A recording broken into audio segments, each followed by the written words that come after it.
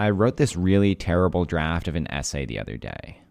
It was horrible, even by first draft standards.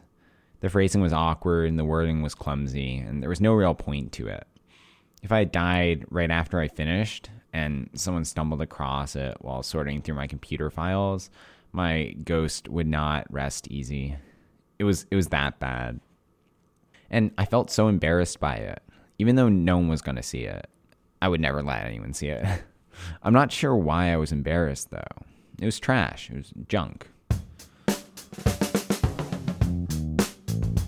Often we call things junk which have lost meaning to us, or never had any meaning to us to begin with, or make us feel bad. This first draft of my essay was like the third. It made me feel bad. It hurt to read through. Like, had I really done this? But junk doesn't have to be meaningless. It can be torture to throw things out. I mean, that's the whole point of hoarding, right? Why do we become so attached to pretty much worthless things?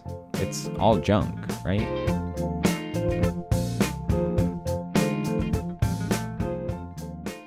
On the east side of New Delhi, India, there's a huge landfill called Ghazipur.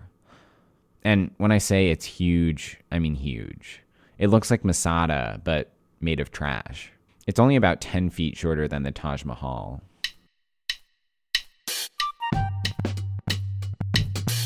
The mountain emits fumes all day, causing the already polluted air around it to grow putrid and dense. In the mornings, it's hard to breathe there. Scavenger birds fly around it in swarms. It kind of looks like a piece of food that you leave out on a hot summer's day, surrounded by flies.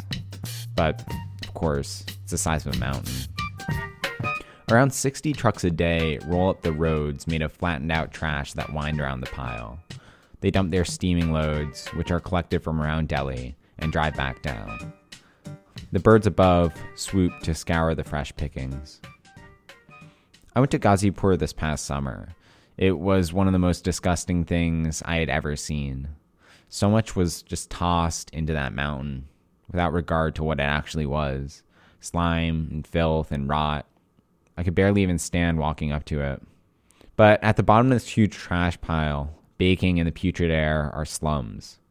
People live there, each day sneaking onto the mountain, which, by the way, can be dangerous. Each year a couple people die from trash landslides. But they sneak onto the mountain to gather recyclables in huge bags that they throw on their backs. They then take these bags to the Delhi government for money.